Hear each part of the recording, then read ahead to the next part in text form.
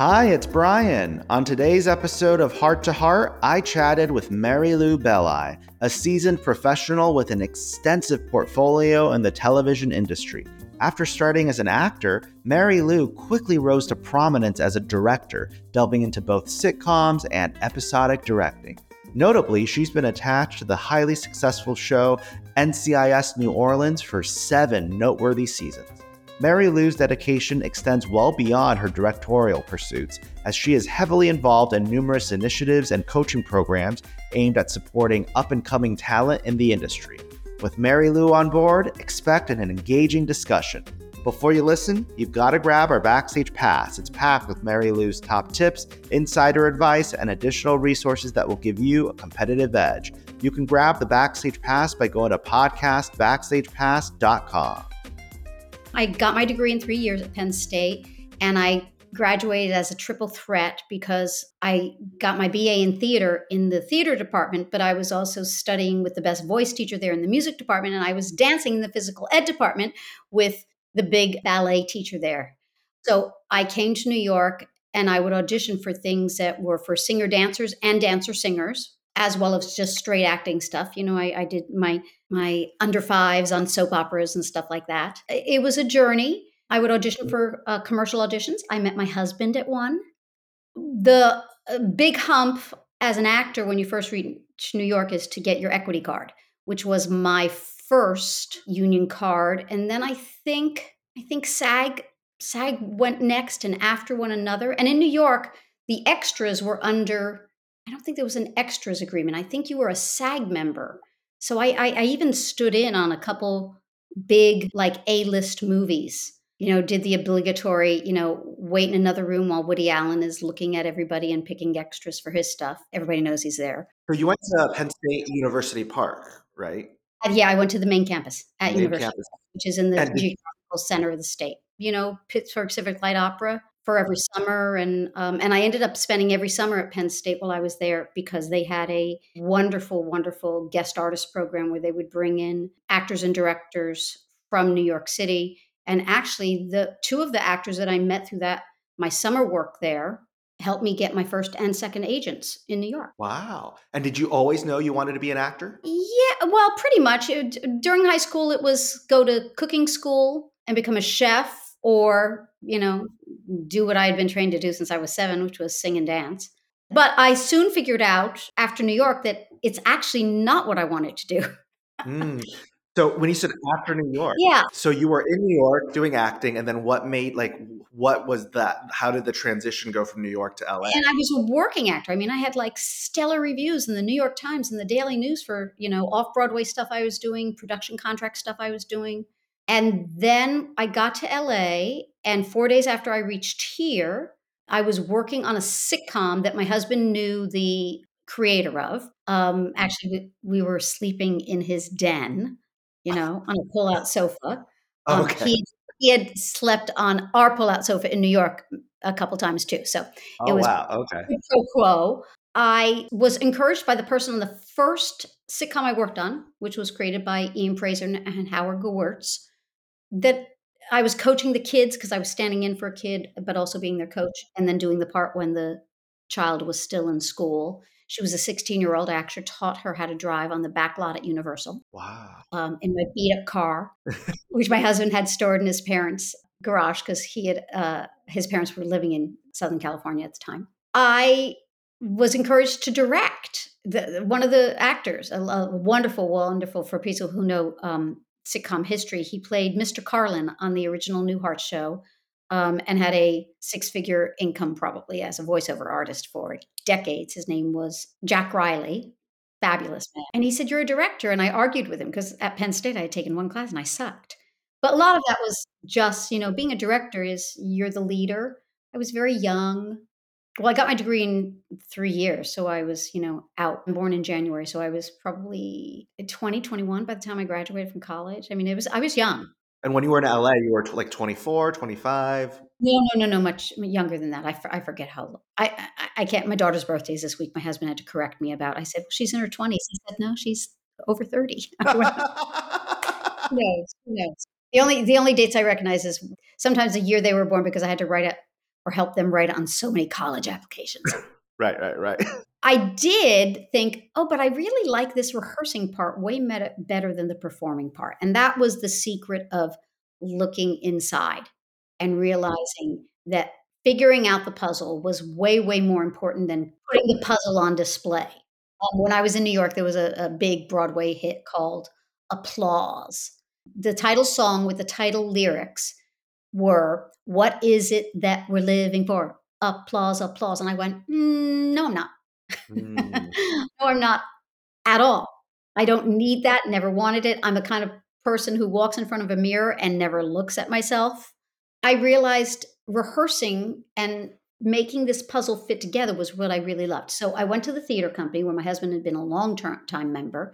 He had been asked to join Theater West, which still exists, great company, while he was still in college in Southern California. The first play I saw in LA was at that theater company, and it was the first one I joined as a membership organization. And then Company of Angels was also a place I was very, very involved. And now I'm still members of two different companies here. So theater was my lifeline, and it's where I started to practice my craft as a director. Asked a New York actor that I had known, and then that person, the late Bob McCracken, who just passed away, wonderful, wonderful actor and director, who had starred in that first play I had seen at Theater West. And I cast them in a play. I can't remember how I came across this play. It was by Judd Lear Silverman, who went on to be one of my son's teachers at the BFA program at Pace University. Small, small world. artistic family. I know. And he had written this lovely, lovely play that I still think would make a great short film or a feature film called Today's Special, about a lonely spinster school teacher who wanders into a diner on the day it is closing. Mm, Because the freeway is, made it too late to nobody ever comes here anymore. And mhm. it was about the relationship between these 2 people, and then, of course, the, guy who's fixing her car because that's why she's stuck at this, diner, the school teacher. And, I ended up doing 2 productions of it, one at Theater West and then another under the wonderful Ted Schmidt at the Cast Theater with 2 different casts, and starting a lifelong relationship with the actors in it, but also with a manager here in town, Marilyn Atlas, who still handles talent and writers and is, as keen on giving back and diversity as I am. She had just produced Marilyn had just produced, Real Women Have Curves, the movie, and the play, and I still think she represents Josefina, who wrote that. So it was just a kind of a coming together, and I happened to be coaching on shows, and I said, "Can I watch?" And possibly, set up my own kind of shadowing program, where I was doing shot lists or block or, writing down shots for every show, episode where I was the coach on the show or working with the kids on the show, and I probably did that for close to 100 Wow, episodes. wow. And then I echoed that same kind of autodidactic pattern when I knew I wanted to, after directing over 125 episodes of sitcoms, that I wanted to go into being a director of episodic. Particularly, I wanted to be an action director or at least a procedural director. I was like so enamored with Law and Order and all the NCISs, and then I ended up directing NCIS New Orleans for almost 8 years, for 7 seasons. So that was a dream come true. But, in terms of that, the transition from being a sitcom director to an episodic director, it was like starting my career over. In order to do that, before any of the diversity programs where they were, saying, "Hey, let's uplift women who really haven't had a chance," I just called people. I knew the one of the I think the second show I directed was a show called Major Dad. The woman who played the wife of the titular character, Major Dad, who was Mackie, Gerald McCraney, was Shanna Reed. And her husband at that time was finishing his master's, I think, at AFI, Terrence O'Hara, who has gone on to probably direct over 200 episodes. He was very, very, very generous to me, and he asked me to come on shows that he was working on and observe, and more than that, when he sat down to have lunch and the exec producer joined him, he said, "And this is Mary Lou," you know, and on Major Dad, it was Michael Lembeck who did that for me. And then when I was jumping into episodic, it was Bethany Rooney and lots of other wonderful directors who allowed me to shadow them. Now those opportunities are fewer and far between for people initiating it themselves. I just asked, You took the initiative. exactly. And now most of those people who are getting the opportunity to do that are people who are coming through programs that I'm part of the teaching of, be it Sony or ABC or NBC or CBS or Warner Brothers or AFI or AFI Directing Workshop for Women, all these places, or a former USC student of mine, where was on the faculty for 10 years. So I do a huge amount of advocacy. I'm also on the boards or advisory boards or whatever they call them for Film Fatale, Women in Media, Alliance of Women Directors, and a long-term member of Women in Film. So I've always taken advantage of knowing advocacy for myself and for others. And I'm very, very, very active in my guild, in the Directors Guild. I just love all the initiatives, all the programs that you spearhead and are part of, and you still make time to teach for us. So I was, as you were talking, I was like busy like jotting down notes because there's so many parts where I'd love to elaborate, have you elaborate on, and because I think it's going to be so helpful for our listeners, just to, because I think sometimes, like a lot of actors or artists or people in the industry feel that it's like one path that I can't take like, curveballs, or you can't juggle multiple balls without it being, delegitimizing yourself as a quote unquote artist. And yet your career really proves you succeeded as an actor, and you've succeeded as a comedy director, and you've succeeded as an episodic and procedural director. And now with all the advocacy you do, and you've done so much, and none of it delegitimizes you as an artist. Wouldn't you say? Well, and also I have to say that, and maybe it's the internet that helped this, or maybe just a broadening of perspective, especially by actors. I know so many actors who have turned to writing and or directing who are absolutely multi-hyphenates. And I would say if there was any advice I wish had been given to me sooner was develop your own stuff. Mm. You know how, my texts has come up.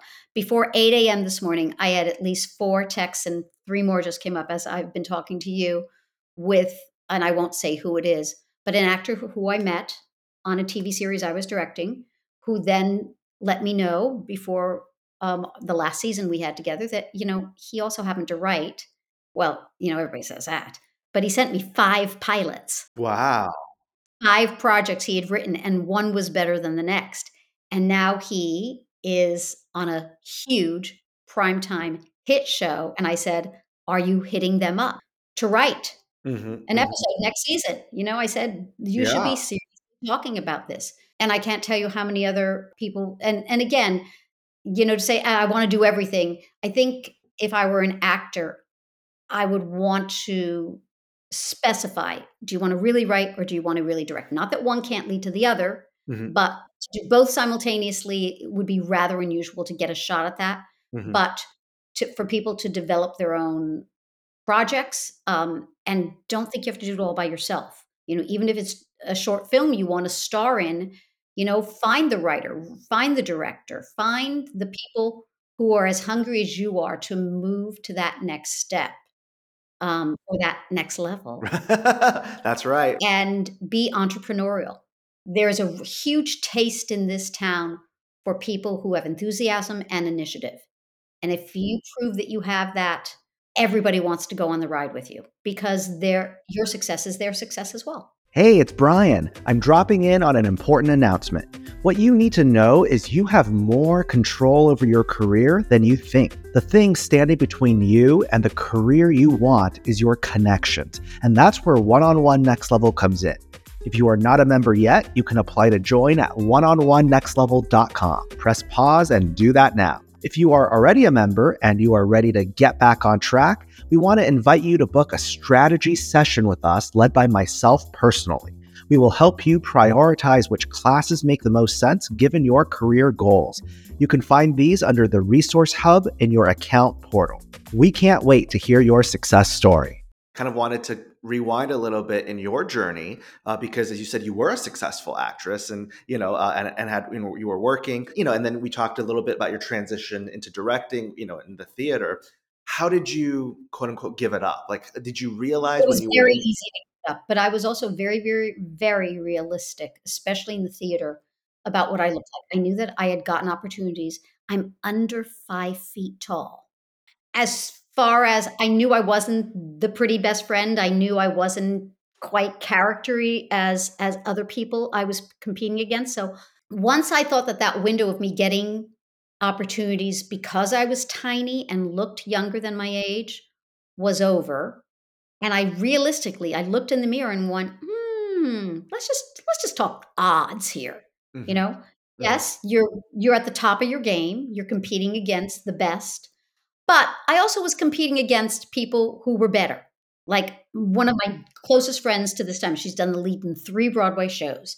She's truly one of the best voices of the century. It's not Kristen Chenoweth, is it? No, it's not Kristen, but Kristen was unknown. But this woman's taller, and she was Okay. first runner to Miss America. It's Mary D'Arcy, who played Mandy's wife in Sunday in the Park, who played Christine Daae on Broadway in Phantom of the Opera, and was the lead in Singing in the Rain on Broadway, amongst Wow. many, many. Uh-huh. Richard Harris's Guinevere in the last tour that Richard Harris did of Camelot. I mean, just worked forever and gorgeous and nice and lovely and talented and could act and could sing and could dance. But I went, I'm really good. I'm really good. I'm competitive. I met Mary because I had done a show with her, but I was never going to be that good. Never. And you Never. realized that in New York before you moved to LA, or Yeah, probably in New York, but also when I was in New York, probably one of the last big auditions I had a feeling I was the best person who auditioned and didn't get a part. hmm. And ego has never been a problem of mine, but I'm also very, very realistic, and I went, "Hmm, I didn't get that," and after my 8th audition for Annie on Broadway, having a relationship where Martin Charnin would say, "Hey, Mary Lou," I'd go, "Hey, Marty, how you doing?" And he'd go, "Now how tall are you again?" And I was 4'11". 4'11 was the cutoff for Mm, the orphans, but not really tall enough for one of the adults. So, I was sort of smack in the middle. mhm. And the most important thing, which I already mentioned, was I really didn't like performing that much. And Wow, when I was doing okay. my best work, that the theater company, Theater West, where I first directed, I joined as an actor, and I was doing great work. But, I also started producing there. Chaz Palminteri asked me to produce A Bronx Tale, and I said, "Oh, Chaz, how am I gonna fill the seats?" I had a hint how good it was. I knew how good it was. He'd been workshopping it at Theater West, and it was extraordinary, and his tale, Bronx Tale, with it was very, very strategic and very smart. And he knew also how to cast himself and when to hold on to a project that people like and attach yourself to it. He was the first guest on our podcast, and he talked about the story of how he held on. Like, so many people were trying to buy his script, but like write him out of it, or cast like a famous name in his part, and how he like held on to it until the end, and how that gamble paid off. I did. To go back to one of your earlier questions, why did I give it up? Well, I looked in the mirror and went, hmm, hmm, let's just look at the odds of this Hmm. going, Right. wasn't Yeah. going to happen. I mean, or the odds were not in my favor. And more than that, I didn't love acting.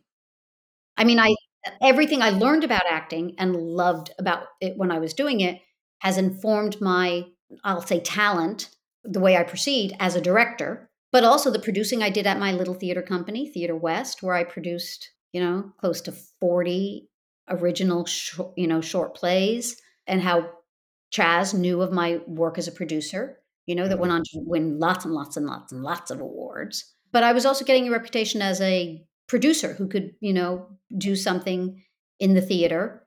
And it was Hmm. also a way I found material. And I love that you said it was actually not hard for you to make the career pivot, because in my mind, it's like you moved from New York to LA, presumably for acting. And within a short time, you were like, you discovered this love of the rehearsal process, and you were just like, let's go in this. It seemed like you're a bold decision maker. Yeah. And why not be? Hmm. What do you lose? Unless you make a hugely, hugely bad mistake or get doxxed or, something for where you just go, oh no, that's a career stopper. Usually it's not. People don't remember the bad things. They just remember the successes. So, Right. and my bottom line was always to be kind, supportive, and respectful. So, Mhm. you get a reputation for that, and people want to work with you.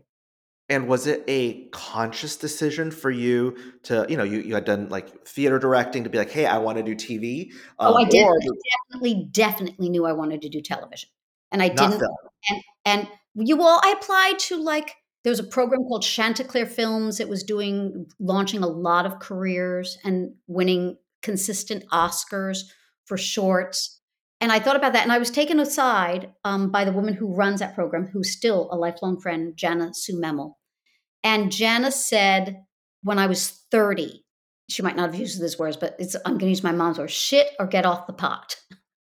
Which really meant this is a young person's game, and if you're not gonna dive into wanting to be a young feature director, you should get out now.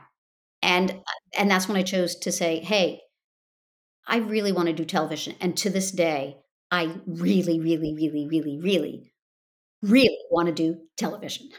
And what made you want to do television back then? Because it definitely wasn't the television of today, wouldn't you say? It's No, no, but it was regular. It was a new script every episode. It was fast paced. It just suited what I like about it.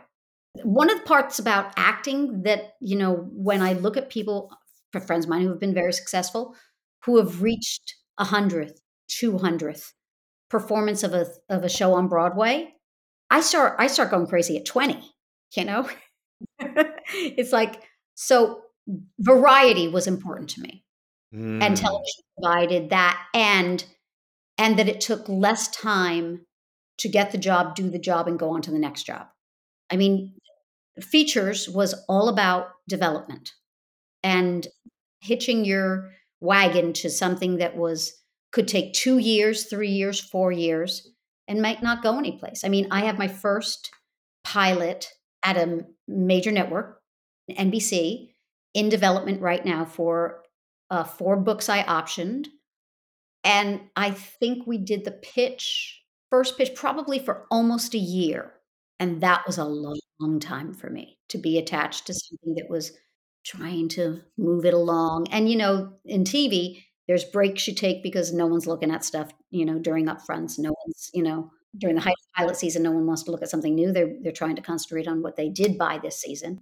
That's a big important step for me to now be initiating projects and putting teams together of things that I think will sell. right. Wow, that's another. It's like another, whatever, like multi hyphenate for you. Yeah, yeah, yeah. I'll because if this goes, I'll be EPing and directing the pilot. Wow. Okay. Well, we will definitely. Writers, I picked the showrunner, I picked the line producer, I optioned the material from the novelist. I know you said you took the initiative. You called. You shadowed people. Like you made introductions, or you were asked to, be introduced to people in order to kind of get your first TV directing gig. Were you were you intimidated by the fact that there were very few female TV directors back then? No, because, listen, if you look at that person who gave me my first job, one of them, Ian Fraser, told me, when I was sleeping on the sofa, "There are no roadblocks, only detours." I've always operated on that. That's a great line for our listeners to take in. Yeah, and then the second thing I'll add that I knew or learned was, and you can't get pissed off while waiting. Ah, that's a great one. Yes, because so many people, actors, whomever, like anyone in this industry, part of the waiting game or part of the, as you're working through the detours, you get frustrated and then you get, I don't know, like you get grumpy. And what I tell so many of our actors is like, hey, you may be having the worst day. When you come here for a class, like it's a great opportunity. Like leave it at the door. Like why bring in that negative energy, you know? You're absolutely right. That's great advice. So it sounds like you just steamrolled through all the detours. Like it was like you must have had many detours. I did. I mean, to try to get my first shot at episodic directing, when I decided that's really, really, really what I wanted to do and not sitcoms anymore, it was 3 years.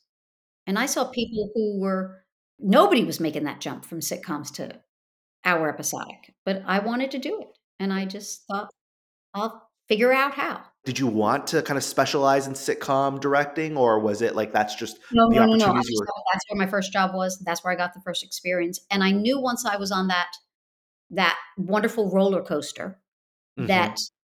to establish a reputation there would be my first calling card to anything else I wanted to do.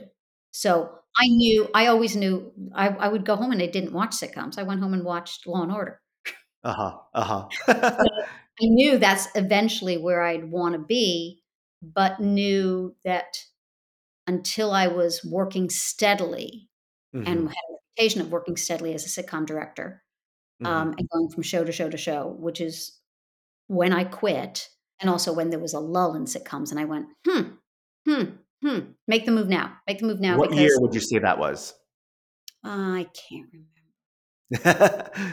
I really can't, and at the same time, I was also developing I had some movies of the week being developed or Uh-huh, features based on plays I had directed and optioned.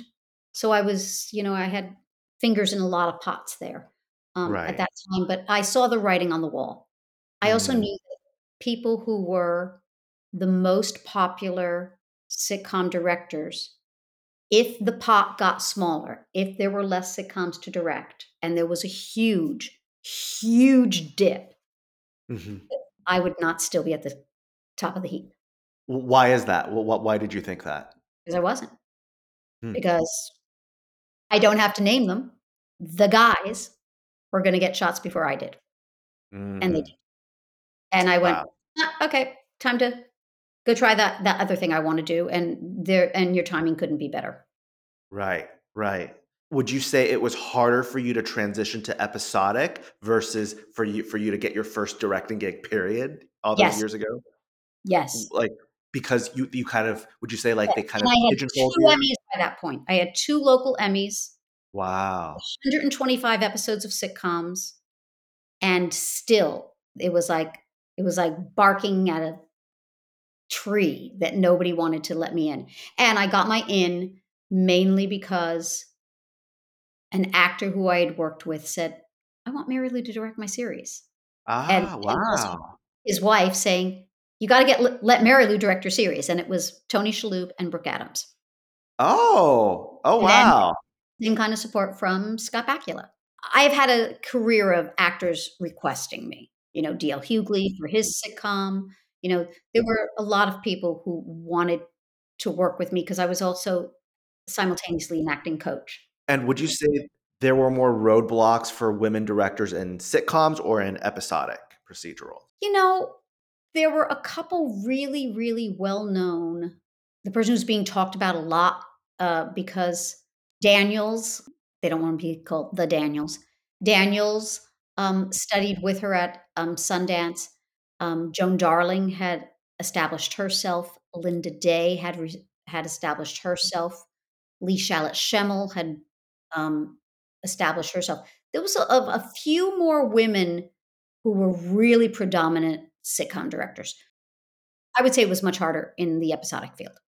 Mm, wow. Also in the episodic field, there was way more opportunities. Now that you've been steadily working in the episodic field, like, how has it just been like it's kinda like once you break through it, the work just keeps coming, or do you still Yeah, it's not find that. necessarily, always, if I had told you the 5 shows I would love to direct next season, if anything, I will tell you 4 of them won't even look at me, even with Really? yeah, and that's okay.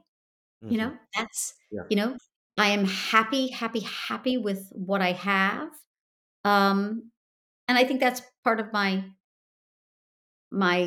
my success stories, there's a definition for happiness and success, and happiness is wanting what you get, and success is getting what you want, and I always wanted to be happy. Wow. Very So, deep. I'm very, very grateful for what comes my way. I'm a little fatalistic about things come for a reason. As long as I can keep the variety in the kinds of things I'm directing, I will always be happy. I'm in a singularly position that I'm very grateful for. I've already my husband and I have put 2 kids through college. I own the house I'm living in. Uh, we have enough income that I can contribute to causes that I believe in. And so I also don't have to take everything because I need to pay the bills, you know? Um, and I've always been with a partner, my husband, who, has always worked as Mhm. well. So we've had that lovely, at least one income all the time and mostly two incomes. And is he a director as well? I think. He directs, he produces, he is a fabulous cinematographer, an award-winning cinematographer, but Wow. he basically said goodbye to his agent about 5, 6 years ago and became a full-time university professor, and he is so happy and so good at what he does. Now that doesn't mean that, he doesn't arrive, for seeing me for a weekend and they've just written in a role and I go, "Oh my gosh, he's played a gynecologist or he's played a doctor so many times. We're not even gonna audition somebody because he's gotta be camera ready this afternoon." And the Mhm. casting director says, "Oh, thank God." They look at an IMDb page and they just give him the part. You know, Uh-huh. he has those kinds of parts where or Tony Shalhoub called from Paramount and said, "When's the last time you did a monk?" He said, "3 years ago." He goes, "That'll be fine." He said, "We're writing a part right now. Take a shower, bring a suit. We're 10 blocks from Paramount. Can you be here in an hour?" And Charlie will go, "Yes." And then he does the second guest star he does on Monk, so a wonderful, wonderful actor. But he's also a brilliant and well-loved, unbelievably supportive teacher. And I know his students adore him. And I think, we're also, at that age where giving back is And he's a professor of acting or of he cinematography teaches and acting. Teaches acting, in the MFA program at a place he commutes from LA to San Francisco, and he teaches at, Academy of the Arts University. wow. Both of your kids are also Only actors. my son is. My Only your daughter, son. they both went to the Performing Arts High School and both studied acting there, and senior year, I remember my daughter doing the lead in a play at the Performing Arts High School. It was a big deal. She was approached by a big manager, and she looked her in the eye. I think the manager said, "Well, I'd like to, represent you. Do you know what that means?" She goes, "Yeah, my parents are in the business. I know exactly what that means." And she looked her back in the eye and she said, "When would I do my homework?" Oh my And that god. was and at Sarah Lawrence, she was known as that little smart one. Oh. Speaks 2 languages, and she is a director of a very, very prestigious but small gallery in New York City, and, I knew from the time she was a kid and had that job as an intern or apprentice or part-time job at Los Angeles County Museum of Art that she would be in the art world. I knew it from the time she was Mm. And your 7. son's also in New York as an actor? He's an actor in New York, and he's wonderful, and just did Yeah. a fabulous, fabulous, part for me on True Lies, playing this Wow. hacker, and it's exactly the kind of part he should do. A And, and how was that experience for you he to auditioned against everybody else, and Mhm. Matt Nix, who created the series, said, "Oh," I think he used the word, "He's really appealing." Yes, Was that he's was that just, like, a great experience to have your son on set and get a chance to yeah, yeah, it is, and, That's and to incredible. know that I needed something in 2 takes and he would nail it. He Right, did. right. Yeah. It's yeah, he's a money player. Isn't that how you heard about us? Like, 'cause he was, like, a member at One on One Next Level or He might, but also years back, wasn't Next Level also on Ninth Avenue up in the Film Center building? I taught a sitcom Mhm, class a couple times mhm. We in used to one of be in, the like, a first in townhouse. New York City as well, but I don't know how I got back to you in LA. It might have been through my son. Fabulous, hire him. Nobody does special programs like One on One Next Level. It's where we really help actors shine. I'm Emilio. I signed with my Southeast agent right after the Atlanta trip, and now I'm auditioning several times every month. And I almost didn't do the Atlanta trip because I thought it was just another cash grab. I can tell you from experience that it's not. That's not how one-on-one Next Level rolls.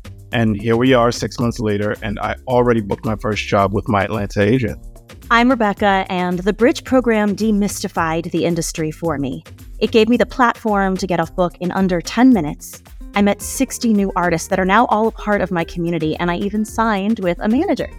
I have never walked away from a program so confident in my abilities. I'm so grateful for One on One Next Level. My name is Capenna, and I can finally call myself a working actor after participating in the LA Super Showcase. I had just moved to LA and I felt stuck. I came across the LA Super Showcase, and let me tell you, it was a life-changing experience. I signed with an agent, and since then, I've been auditioning for series regulars and booked my first TV job. I finally feel like I made it to the next level, thanks to One-on-One Next Level. In the next 12 months, One-on-One Next Level will host 27 special programs bringing you unmatched, exclusive access to industry connections. Special programs aren't just a one-and-done class. Instead, they're designed to accomplish in a weekend what it takes most actors months, even years to do. So whether you want to get repped in a smaller market like Atlanta, bypass casting directors and connect directly with TV showrunners and decision makers, or spend a weekend meeting a bunch of musical theater industry professionals in New York City, you have to become a member to be eligible to sign up for our special programs. To apply, go to www.oneononenextlevel.com. We can't wait to hear your success story. Would love to kind of get your perspective on how actors can stand out in the audition process to, catch your eye at least. Well, there's a couple things that always, like, you get extra points with me. A, don't be needy. Seriously. Because needy in an audition, you'll probably be needy on set, and TV is not the place where I have the time, especially for a guest star or a co-star, to be going like this all the time. I have to do that with the regular cast. Have a real take, make real decisions about the character, even if you think they might be wrong. Hopefully you think they're right. But it's so much easier for me to say, oh, they made that choice. I know exactly what that choice is, but what I want is this. It's very easy for me to direct you in another direction and spoon and feed you any choice at all. It used to be you could read sides. I would say that's not the case anymore. You really need to know the material when you audition. Okay. I would say 90% of the people who get 90% of the jobs are off book and know it backwards and forwards. So much so that if the casting director made a flub and you were listening, you would pick up on that and know how to, make that usable. If someone and doing that on set is always an asset. And be very, very flexible in terms of being directed, because sometimes even if you think, "No, this is the way I wanna do this, and this is what," yeah, but I might not be looking at that. I might be looking at how we work together. I'm deciding a lot of things in the audition. Be on time. Can I say that again? You'd be kind of shocked and appalled about how many people aren't on time Uh-huh. or early, 'cause on Right. time is late. Right. Early. But I would say those, and listen, really, really, 90% of the people I cast for not how they say the words, it's how they react to what's being said to them. Mm, that's another So if great. they're listening in character, it's a great measure of about how deep this character has gone. Also, for an example, when my son at the Performing Arts High School played Pippin, the guy who played the leading player, the Ben Vereen role, I just cast in a recurring role on Kingdom Business. Wow. Mind you, he's already had his first, multiple years on a series, Wu-Tang. He's already done a Broadway show and already done a big national tour. So it's, he's got a lot of credibility. But he was coming on to do a tiny scene which introduces him, as opposed to the next 3 episodes, which are going to be big and figure into this plot in a big way. So, but he did come in, and it's the end of the day. It's the last scene. I'm against the wall, but he came in and said, "Okay." And the 2 showrunners were there, and I said, "Come over here." He said, "I have 4 questions." I said, "Go. 1, 1, 1." And we answered every single one of them before he had to do his first scene. But he had done a fabulous audition. We'd asked him to do the part with an accent and without an accent. He had done both seamlessly and on the spot. I didn't tell him ahead of time. And the first question was, "Am I doing this?" And I said, "Well, actually, we haven't decided yet, so we're gonna do it both ways." Uh-huh. And then, but in terms of having the background for his character, he knew that to do his best work that night, even for the 2 lines he had to know the background. So, Right. It was he came in so well prepared, and, it was, and people were fussing with his costume ahead of time, and he just stayed focused on who he was, how he fit into the scene, what his purpose was in the story, and he just was Yeah. fabulous. I was so And I feel like you've kind of already answered this next question with that last answer, but this is something I asked a few months ago. We had Norman Buckley, another TV director, on the Norman is podcast. Norman is my producing director on Sweet Magnolias. I Oh my god! adore him. I feel like our entire conversation today has just been we're like it's like a family of webs together. And But also one of the most knowledgeable people about film that I've ever met. I mean, he's up in mm, the top 5. right. Wow. So I asked him, I was like, because both, Norman, and you talked about, actors that you've met on set that you just really like them and you want to reuse them and you want to like cast them over and over again. So I know a lot of our listeners are like, okay, I booked the job, thank God. What can I do on set, if anything, to kind of be on that like list of actors that the producers, the writers, the directors just love and want to use on their next project? Not needy, no maintenance, creative choices, on time, work and play well with others. And when you're asked to come to the set, stop in the middle of your text, put your phone down, leave your phone in the room, and come and do your work. I love that. I love that you said when you're asked to come on set, like put your phone down. Well, you can't imagine how many people, when I say, "Are they in the van yet? Are they moving? Have they left their trailer?" How many times the answer is no. Or they come to set, and instead of coming to the set where we're working, they go to craft service first. Don't be don't be that The person. foodie in me, I was like, uh-oh, that I might will be me. I have a long list of life is too short. Hmm. And it starts with that person who didn't come to set. They wanted to go to craft service first. Right, right. I love that. I've never heard that before, and that is probably my favorite thing ever. I asked this last question kind of to all of our guests. As I told you at the beginning, this is our 30th anniversary podcast because the studio has Congratulations. been around for over 30 years. Thank you. And it hasn't always been easy for us. And we kind of have a motto here that, where there's a will, there's a way. And kind of the slogan of our podcast is how they made it happen. So I'd love to ask you if you can share a story or two that stand out in your journey of a time when you feel like you had to take a risk against all the odds, and everyone was like, "Don't do that, Mary Lou. That's a dumb idea. It'll never happen." And you took a chance, and against all the odds, you persevered. Like everything. But, it I almost sounds like that sounds like your entire career. it is. Seriously, I just approached life that way. I Yeah. had a 6th grade teacher who said, "This is the problem-solving process." I think she was doing it to teach us writing and how to come up with ideas for stories. Hmm. Um, and, identify the problem, brainstorm solutions, evaluate solutions, make a decision, act on one, evaluate whether it worked or not. I Mm. approach my entire life that way. And what gives you this perseverance? Because most people don't I love what I have it, do. and It's you're not work. very It's not hard. My husband and I, again, we don't have to work. Lots of people, people we went to high school with are retiring, and we look at each other and we go, 20 more years at least.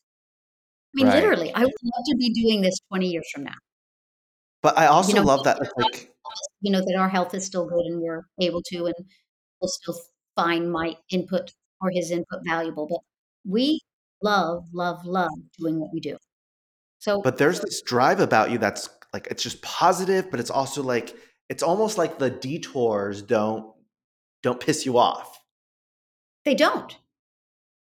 They don't because I know they're part of the journey. Right. I love were you how were your what did your parents do? I'm so curious. Like it My father had his, ba bachelor's of business administration, who was really a big example to me because he wanted to get his college degree before my eldest brother. I have 3 older brothers and a younger sister. He finished his bachelor's degree by going to night school the whole time I was growing up, the year before my brother graduated from Georgetown. Oh, wow. Yeah, so that was a great example. My mom, went back to work when I was 12 years old. She was an executive secretary at a big corporation. She was a person who was accepted at Juilliard. My mother was, and I say this with a huge knowledge of what I'm saying. My mother was a world-class lyric soprano, accepted at Juilliard, and didn't go because her father didn't believe women should go to college, and he made her go to secretarial school. And that's what my mother, eventually did, before she had kids, and then once I was 12, she went back and did it until she retired, and she was really good at it, and she typed return papers. That's amazing. Thank you Was. for sharing your journey, sharing your background, and last but not least, I know there's so many initiatives that and causes that you care about, and I wanted to see if you wanted to share any of those with our But, listeners. I'm now a governor at the Television Academy in the director peer group. I am shocked at how many people don't know they are eligible to be a member of the Television Academy. So, I would say, and it's my one for this, especially actors. So many actors, they go, "Well, I have to be invited." No, you don't. You just have to meet the eligibility, pay the initiation fee. April 17th is the deadline to vote in this year's Emmys, but you have to be paid up and accepted by that point, so start now. But find out how close you are, or if you're eligible already to become a member of the Television Academy and take part in their educational programs, their for your consideration programs. It's a great, great, I'm going to say this again, great place to network and meet people and learn inside information. I cannot tell you how many strategic emails I have written to people who then hired me because of things I learned by being present at a for your consideration event, or an event of the Directors Guild, or other places where I just listen and go, "Oh, I want to follow up on that." Just like during a meeting, someone mentions a book that they've read, and I go home or go to the library on the way home, get that book, read it, and write them a note 2 weeks later saying, "Oh, I love that you suggested this because it reflects on my tenacity and my follow through." And the fact is, it's usually a good book. Right, right. You know, I they mentioned this show that they're watching. I go, "Oh, I haven't watched that." I'll watch that and go, "Oh, I wouldn't have watched it if you hadn't said this event." mhm. I was just in the audience, you know, although I Yeah. try not to use the word just too often. That's great networking tip. I second that. I'm a member of the Television Academy, and those events also have great food. I have to add. Yes, they do. And some of them are on Zoom, and for people who are especially, not in the same city, there's lots of events that you can go to. But isn't it great, those for your consideration things? Yeah, yeah. It's there's such camaraderie there, which is sometimes hard to No. find in LA. I have to say. And what's nice is that those events are attended by people who are crew members, Hmm. in every single category. They have mixers at the academy that, where you'll go, "Oh, we're gonna be with the makeup artists," Hmm. and one of my dearest and most successful director friends was head of a hair department for probably 20 years before she made the leap into directing, and she's a producing director on, a Shonda Rhimes show now, and Wow. was the hardest working director before she started doing that job and not just directing, 8 episodes a season, which was huge.